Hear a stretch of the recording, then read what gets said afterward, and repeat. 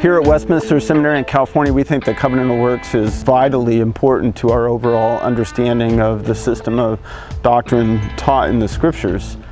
It's in our confessions, and we as a faculty subscribe to confessions, especially the Westminster Confession of Faith, which is crystal clear on the Covenant of Works.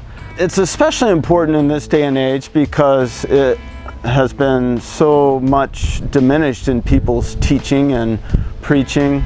And I would go so far as to even say that the present faculty here believes it's important and systemic to our entire understanding of the gospel. It's not a doctrine that we concede or agree is there in the Scriptures and then suddenly move on from Genesis 1, 2, and 3 and leave behind. It permeates our understanding of Christ's work.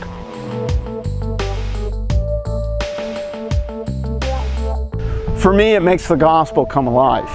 J.G. Machen is one of my heroes, has been since I was a young man and discovered his life and writings. And as you may be aware, J.G. Machen founded Westminster Seminary.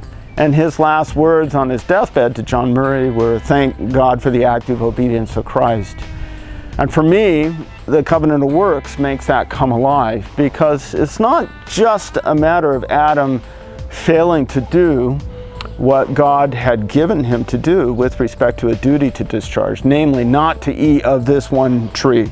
From all the other trees in the garden you may eat, but not from the tree of the knowledge of good and evil.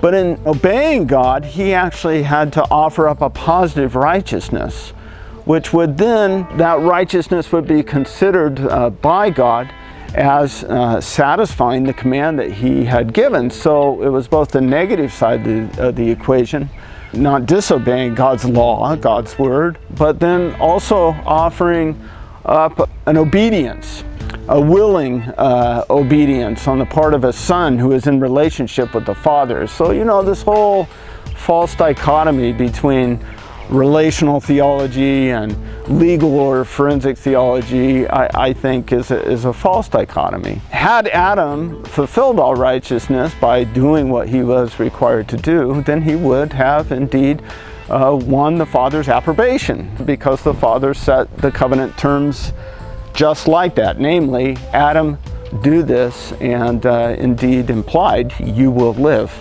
And he failed in that, sadly enough, and as the Westminster Shorter Catechism says, cast all of the human race into abject sin and misery, because he was our federal representative head.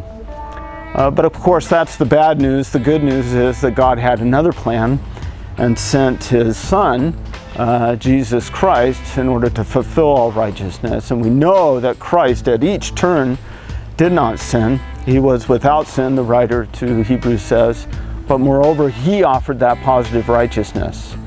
And so our sin is put on or cast upon, imputed technically to Christ, and but Christ's righteousness is imputed to us, given to us if we trust him by grace through faith. And that's good news.